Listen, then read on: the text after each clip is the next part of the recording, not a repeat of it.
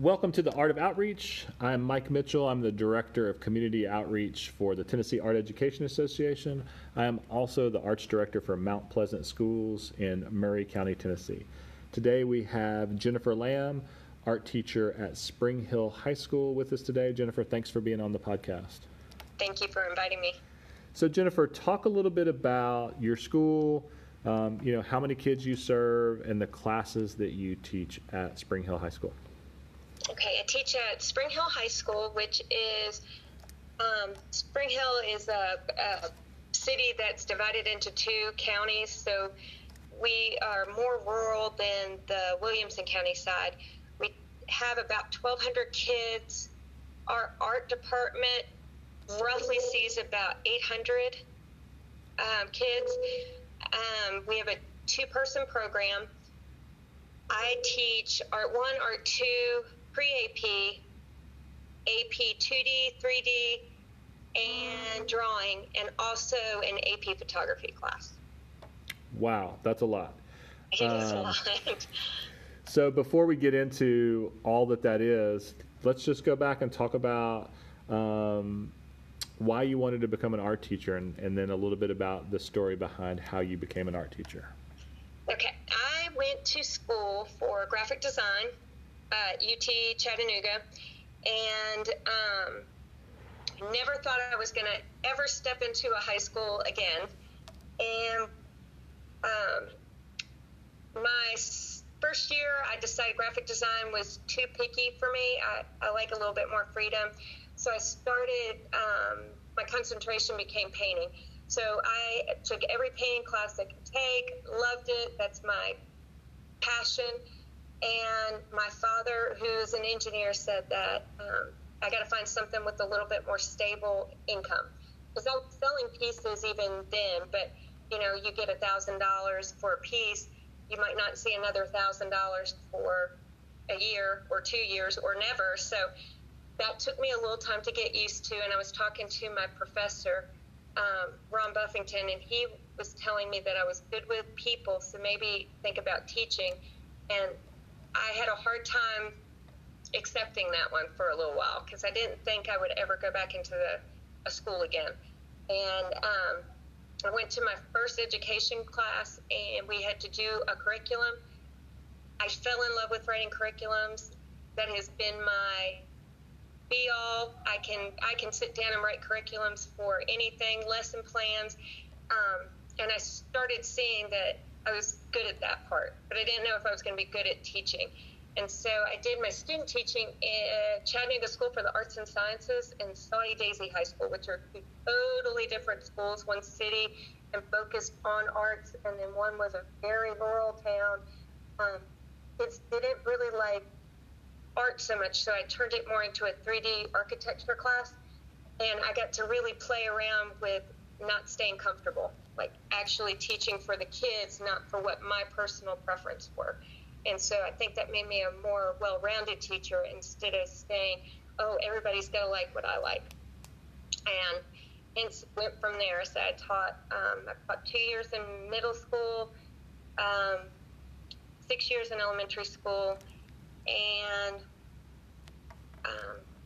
the majority is in high school. I would say 5, 6, 7, I think 12 years in high school. So you were were you at UT Chattanooga? I did. So and I got, go ahead. So did you grow up in the Chattanooga area? No, I grew up in Wilmington. Well, my later years was in Wilmington, North Carolina. My dad worked for the government, so we lived right outside of Washington, D.C. until 6th grade. Moved to Wilmington, North Carolina until 12th, and then I moved to Chattanooga to get away. And not necessarily for art education or art? No, graphic design. Gotcha. Gotcha. You just said that. I'm already in my head. I'm already clicking to the. So that switch, was the teacher that encouraged you to do teaching was a graphic design teacher? No, he was actually my painting teacher, Okay. Ron Buffington. He's now the director of art at UTC. Great. Yeah, fabulous guy, and he could pick out what I was good at, and he did that with everybody. that's amazing how those people can see that in us before we can see it in ourselves. And it's also amazing that when did you, this is a question that comes directly out of this, when did you start noticing that you can do that for your own students?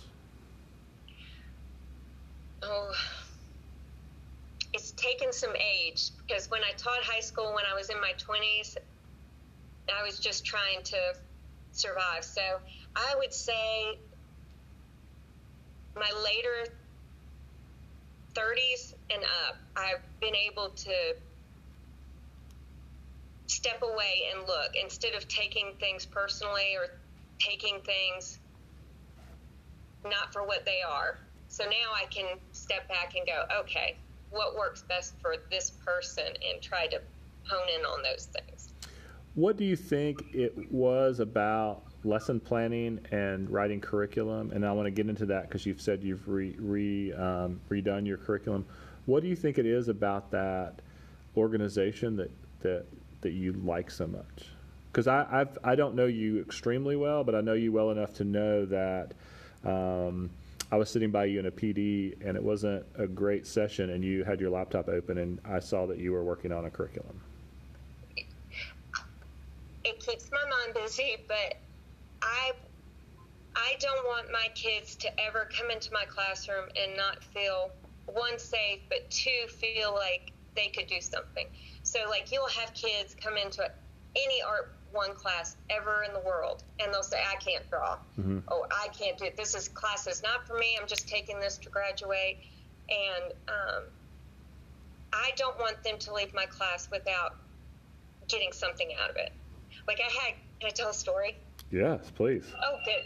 I had a kid who was a basketball star, great kid, awesome kid, claimed he had no artistic abilities whatsoever.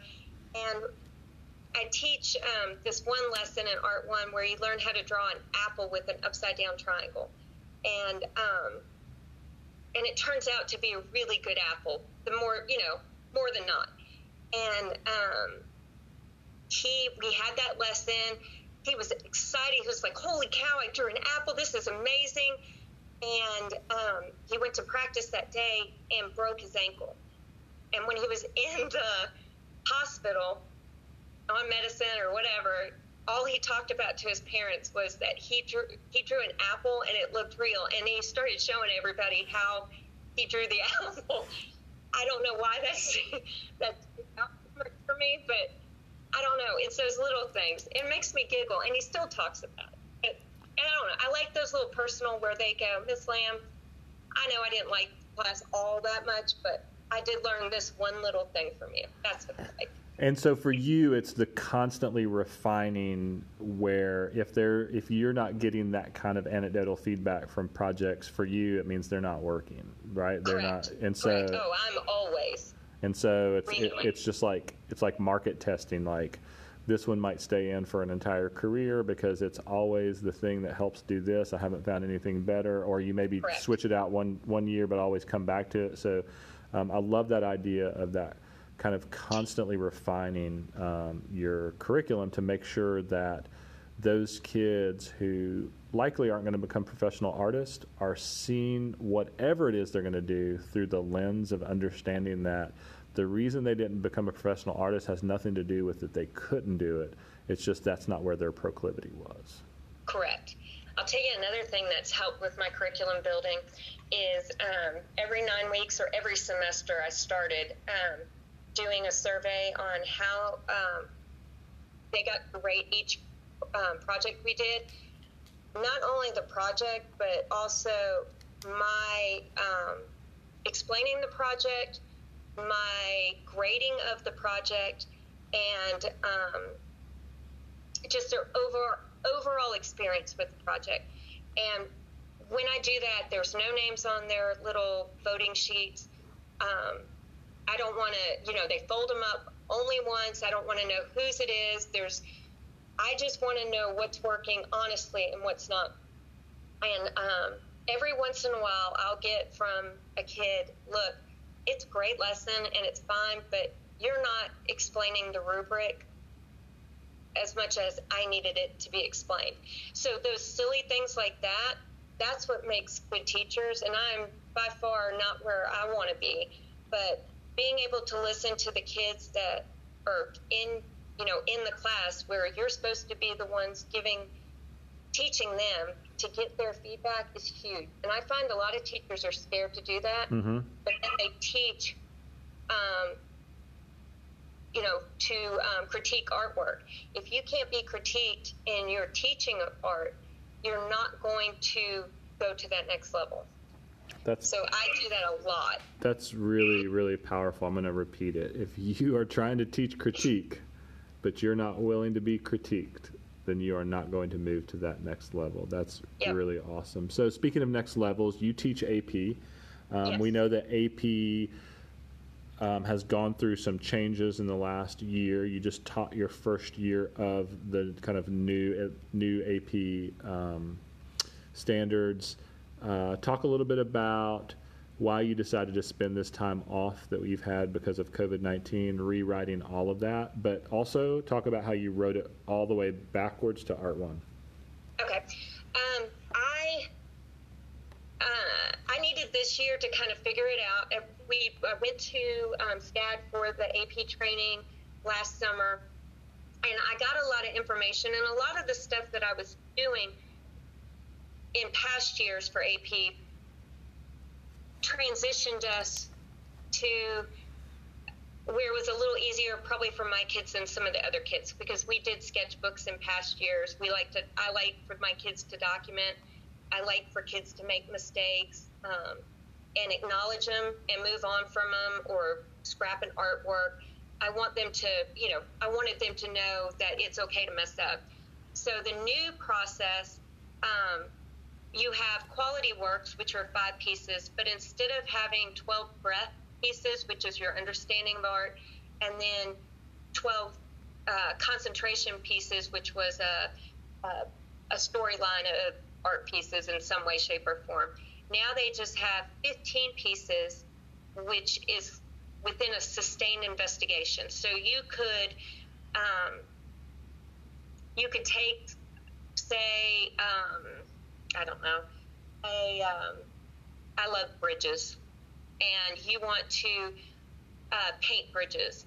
Well, you've got to know how to experiment with either your processes or with the bridge itself and drawing the bridge.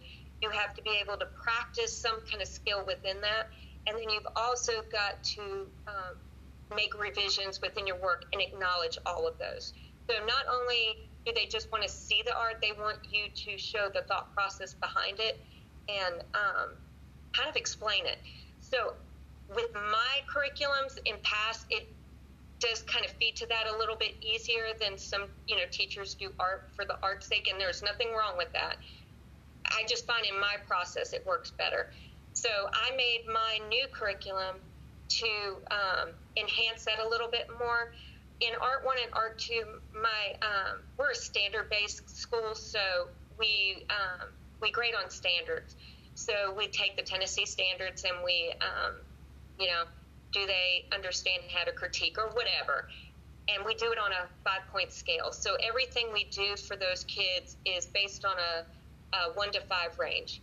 And then we convert that into grades. And all this stuff is on my website too. So, if anybody ever wants to look it up, I pretty much share everything just because I like the help too. But so when they get into pre-AP, we don't base it on standard learning. We base it on the college board curriculum for AP, but it is aesthetic based. So kids will get an aesthetic grade, and also they'll get grades based on practice or revision or experimentation.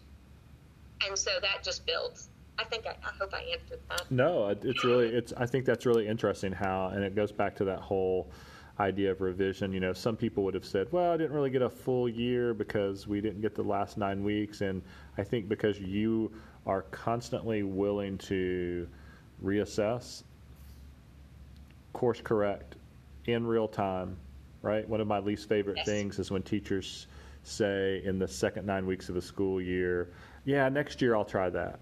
And they don't mean like the next calendar year, they mean the next school year. And I'm like, but you have the rest of this 9 weeks plus 2 more quarters, and you're not going to fix it? Like, come on. And so that really makes sense to me, that even though you only had most of the year, you already knew a rewrite, because you don't mind the structure of what the AP courses give you, because it still allows for plenty of exploration. But since that's what you're going for, and kids are taking that to pass that test, you're figuring out the best way that you can do that. Yes. So one of the things, really how I met you was you invited me to your classroom to be a juror. And Yes. so you are, as well as all of these things we've talked about, which I think are making you strong in your classroom, and you are quite strong in your classroom.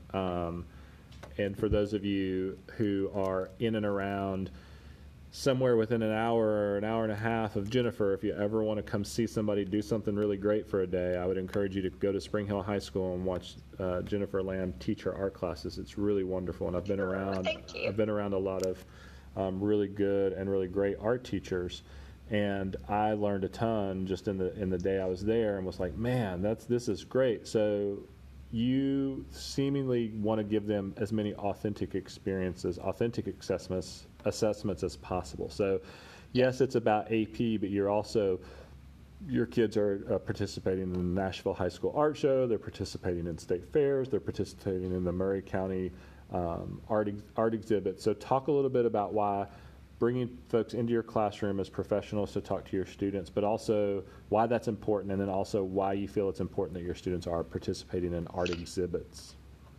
For the exhibits in the classroom, I do a pop-up exhibit every year where AP kids get a large area, a 4x6 plus a wall to display their work.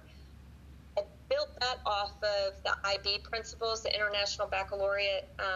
Their end of the year evaluation, they do a display. And so my curriculum and my rubric really comes from the IB curriculum.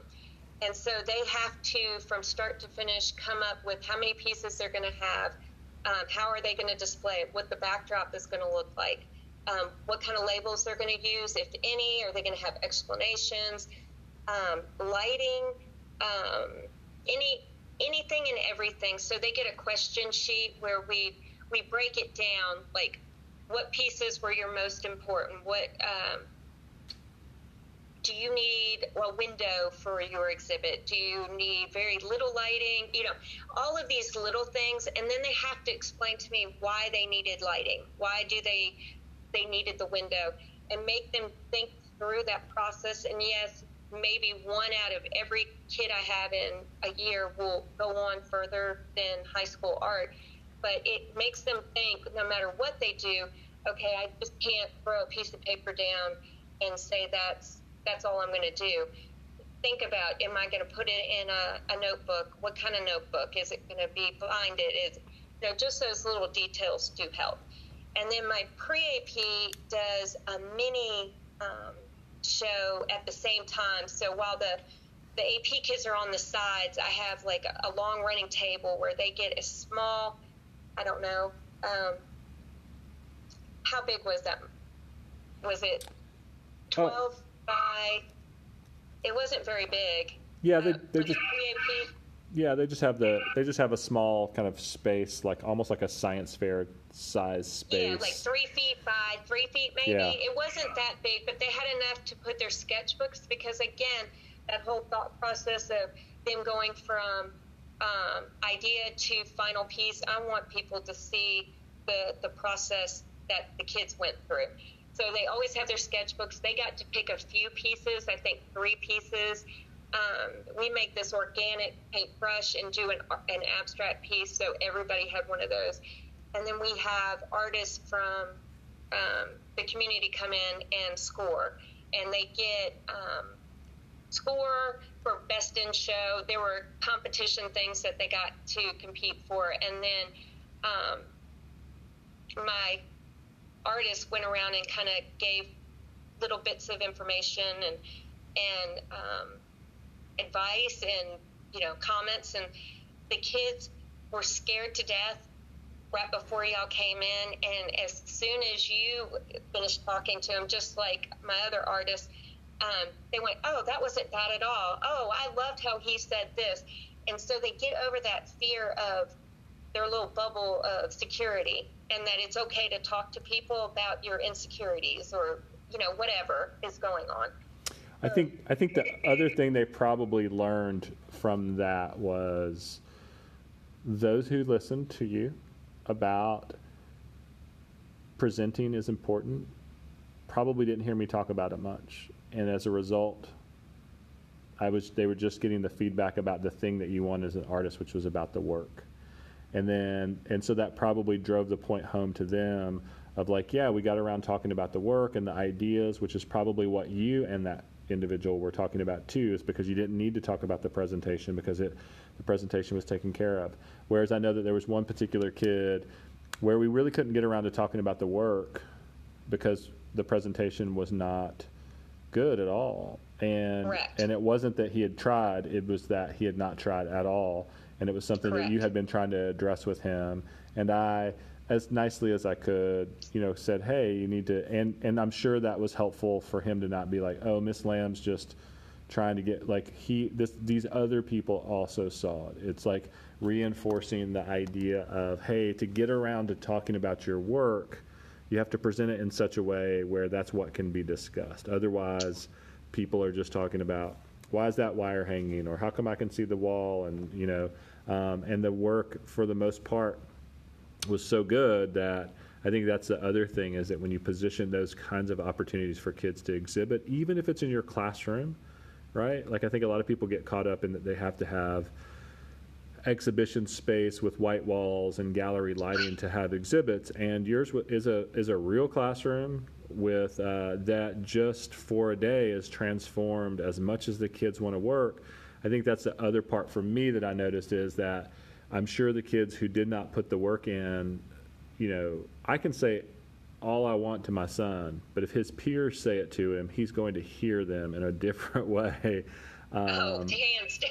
Yeah, and so I think that's the other part of why it's so important to have gallery walks and to have those kinds of exhibitions, even though they're not in a true kind of gallery space, is because it positions kids to see each other's work in ways that create that really kind of positive competition, to be able to be like, oh man, I really need to make this better. So how long before, have you always done that in your classroom, or did you?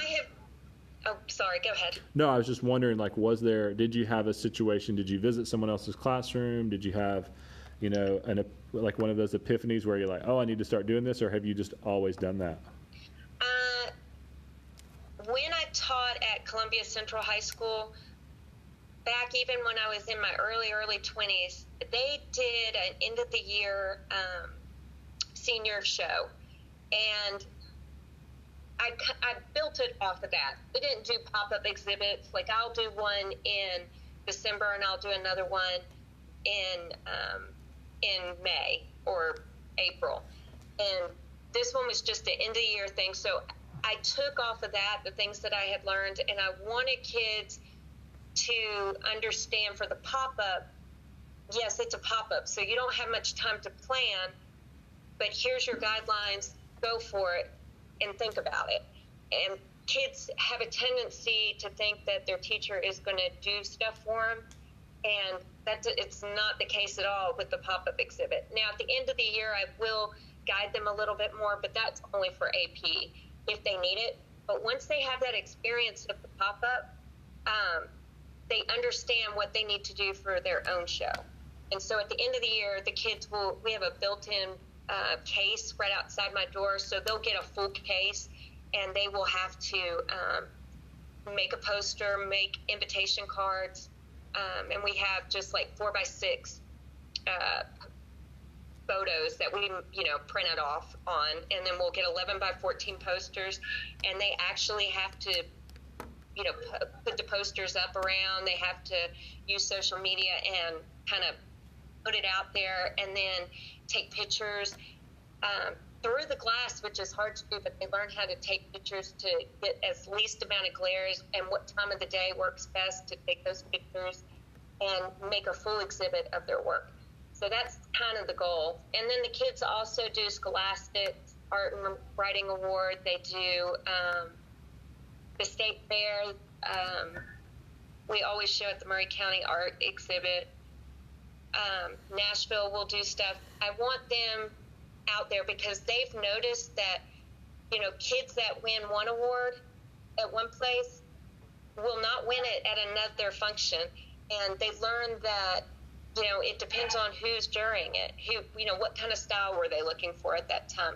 Another thing that I started watching, there's a portrait painting competition in the UK, and it is fabulous. And I'm going to start using it this year so kids can see all the different styles of portraiture, and they have to do a portrait of a famous actor in 4 hours. And you can see the whole process. And some of the paintings you're like, oh, that one's going to win. And of course it doesn't win because they were looking for something else. And so for kids to see that, it's mind blowing, but it is such a cool competition. And you can find it on YouTube. It's awesome. Yeah, I just think that's so great that you, no matter what the kids' future plans for art is, you treat them as though they're going to get a BFA in art, because you understand that learning how to land a project is valuable even if they're going to be a surgeon, right? Like you're Yes. you understand that teaching them how to, from start to finish, deal with the social media, deal with the presentation, deal with invitations, that's going to translate if they're going to be a wedding planner. It's going to translate if they're going to get married. It's going to translate to all types of experiences in life when you are managing other people and managing projects. And so I really think that that's really, really so good that you just build that in and have those really high expectations of kids in your classroom by bringing other people in and just positioning them to have authentic assessments as well as the, the assessments that you already have built in. So you had initially talked about passion, your painting being a passion. Talk a little bit about, through these, what I counted to be at least 16 years of teaching, how has your personal practice evolved and over those 16 years? I only had Art 1 in high school as a 9th grader, and I had one of those teachers that it was her way. She didn't want to know anything. She was the epitome of a bad art teacher. She didn't give surveys. She didn't give surveys after her assignments. She criticized you all the time. I still have it to this day, and I show my kids every year. I teach perspective in Art 1, and I have refined my teaching of 1-point perspective so every kid gets it, because it was such a pain for me. I got an F on my perspective test, and I still have it, and that was in 1989. And so I show my kids that every year, and by the end I give that same test, and I don't have one kid fail it. And they know what to do, which is, it's not because we go over the test over and over. I want them, I said 1-point perspective, find the vanishing point, and then go from there. They can all do it. So I didn't want to be, I didn't have much experience. So when I got to college, I liked painting, but I didn't know a whole lot about it. And I don't know if you know the artist George Crest. He's an American painter, watercolorist, fantastic. He has several pieces in the American Museum, but I didn't know that at the time. And as an 19-year-old, I think I was 19-year-old, I didn't take him serious because the way he taught was so way over my head. And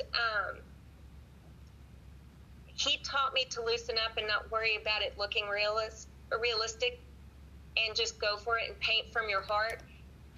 And then your drawing will come, and then you'll learn how to draw realistically. But with painting, it's more about your passion and getting the colors and where you're making those marks and how those marks are. So George Kress, by far the most influential in my painting. And again, he taught watercolor. And then Ron Buffington, again, the guy that got me into teaching, he was the one that taught oil painting. And there's some techniques of oil painting I still don't get, and there are some that I just fell in love with.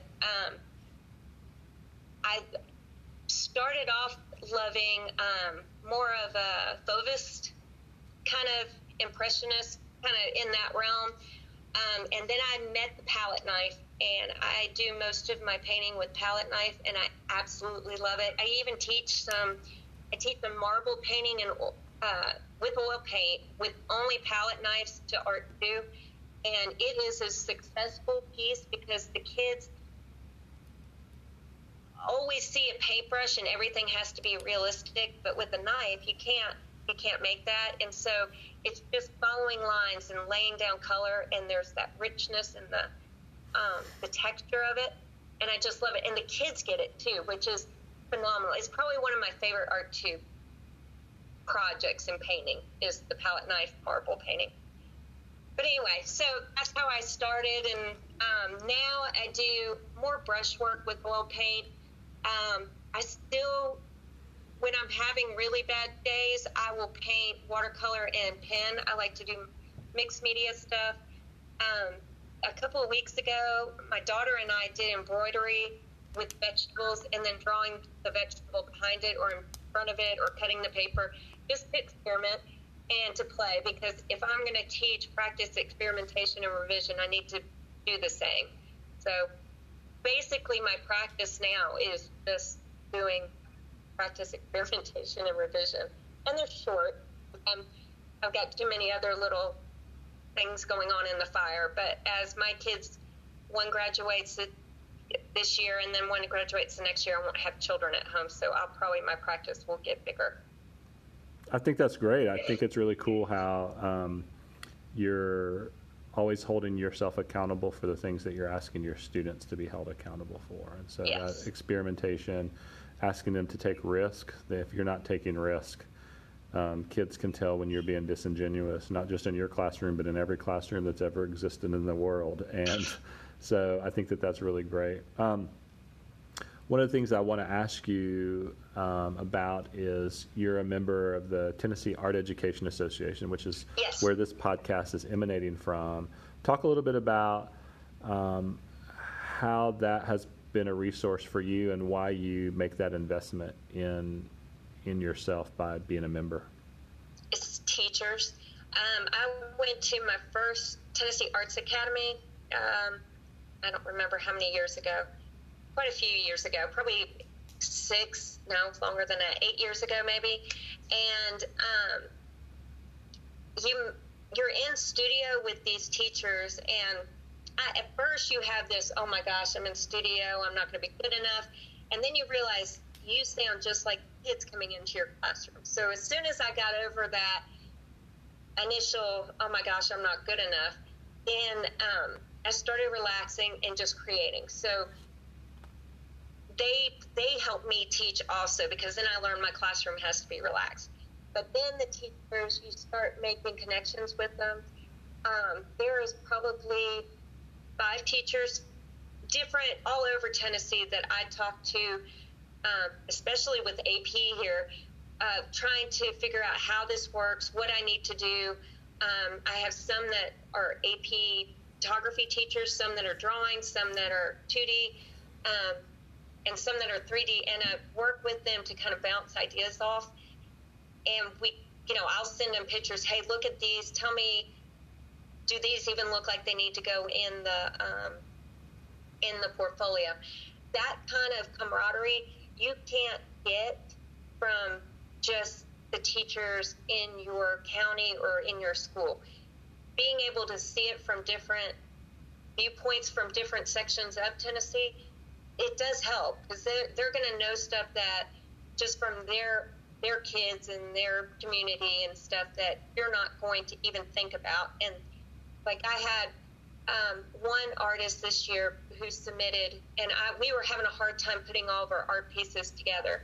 And she goes, "Oh my gosh, this looks like these first three paintings have not a muddier tone, but a darker tone, and then these are also bright. So why don't you do the muddier tones for reality and the brighter colors as her dreams or what she wants to do?" And so her whole storyline for AP was based off of that, and that was like a month before we got out of school. And from that point, she got this new idea of how her whole position was going to be, and she wrote her whole sustained investigation in a matter of moments just because of that one teacher's little input into it. It's phenomenal. And so did you find out about the Tennessee Arts Academy through the Tennessee Art Education Association, or the other way around? I found out about it through the Tennessee Arts Education Association, because they are the ones that are holding it. Gotcha. They kind of, they say it a little bit, but when I first started teaching in this county, I taught at Central High School, and there were two other art teachers that were older than I was and had been, and they always talked highly of it. And then, small children, you don't go, or, whatever is going on. And then when I finally went, I was like, why haven't I done this sooner? And then you get in these bonds with them where if you're not at one of the, the fall convention or the, summer convention or whatever, or wherever you are, they go, why aren't you here? And it just, I don't know. I need that. I need, people where I don't have to act like a teacher. I can act like a student almost and learn things. Sure.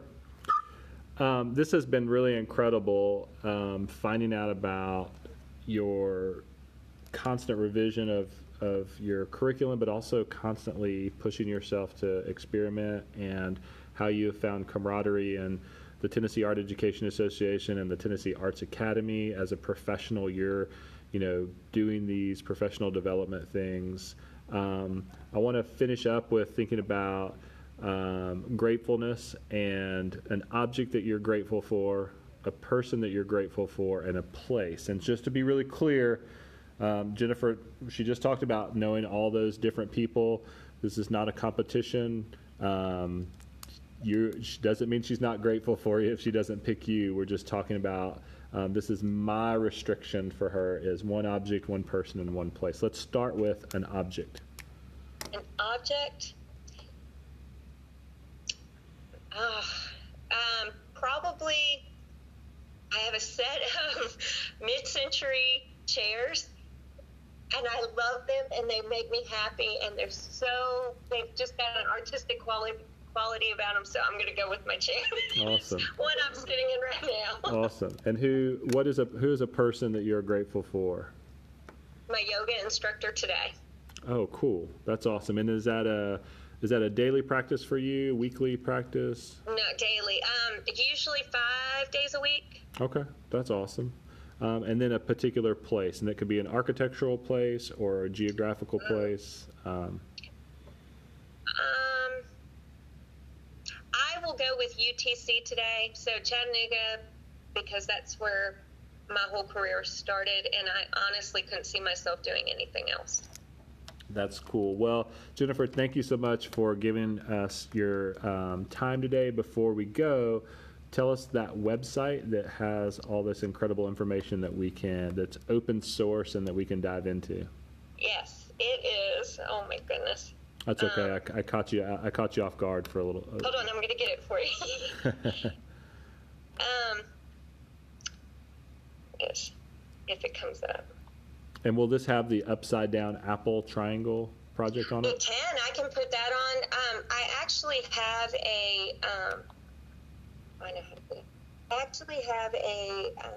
a teacher resource page on there, and there is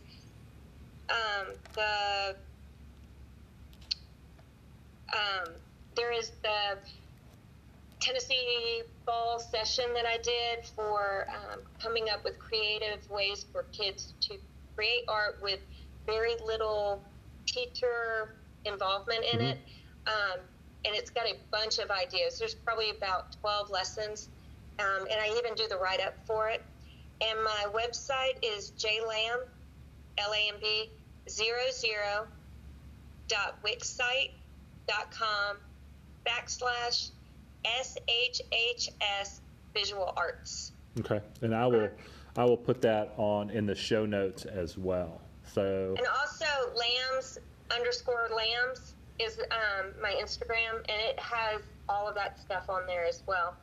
And it has the pop-up art shows. It has examples of artwork too. So that's J_lambs on. No, it's lambs_lambs. Oh, gotcha. That's right. Lambs. Sorry. Starting over. It's lambs_lambs on Instagram. Yes. Perfect. And I'll put that in the show notes. Well, Jennifer, thank you so much. I'm really appreciate you taking the time. And for our listeners, thanks for listening to another episode of The Art of Outreach.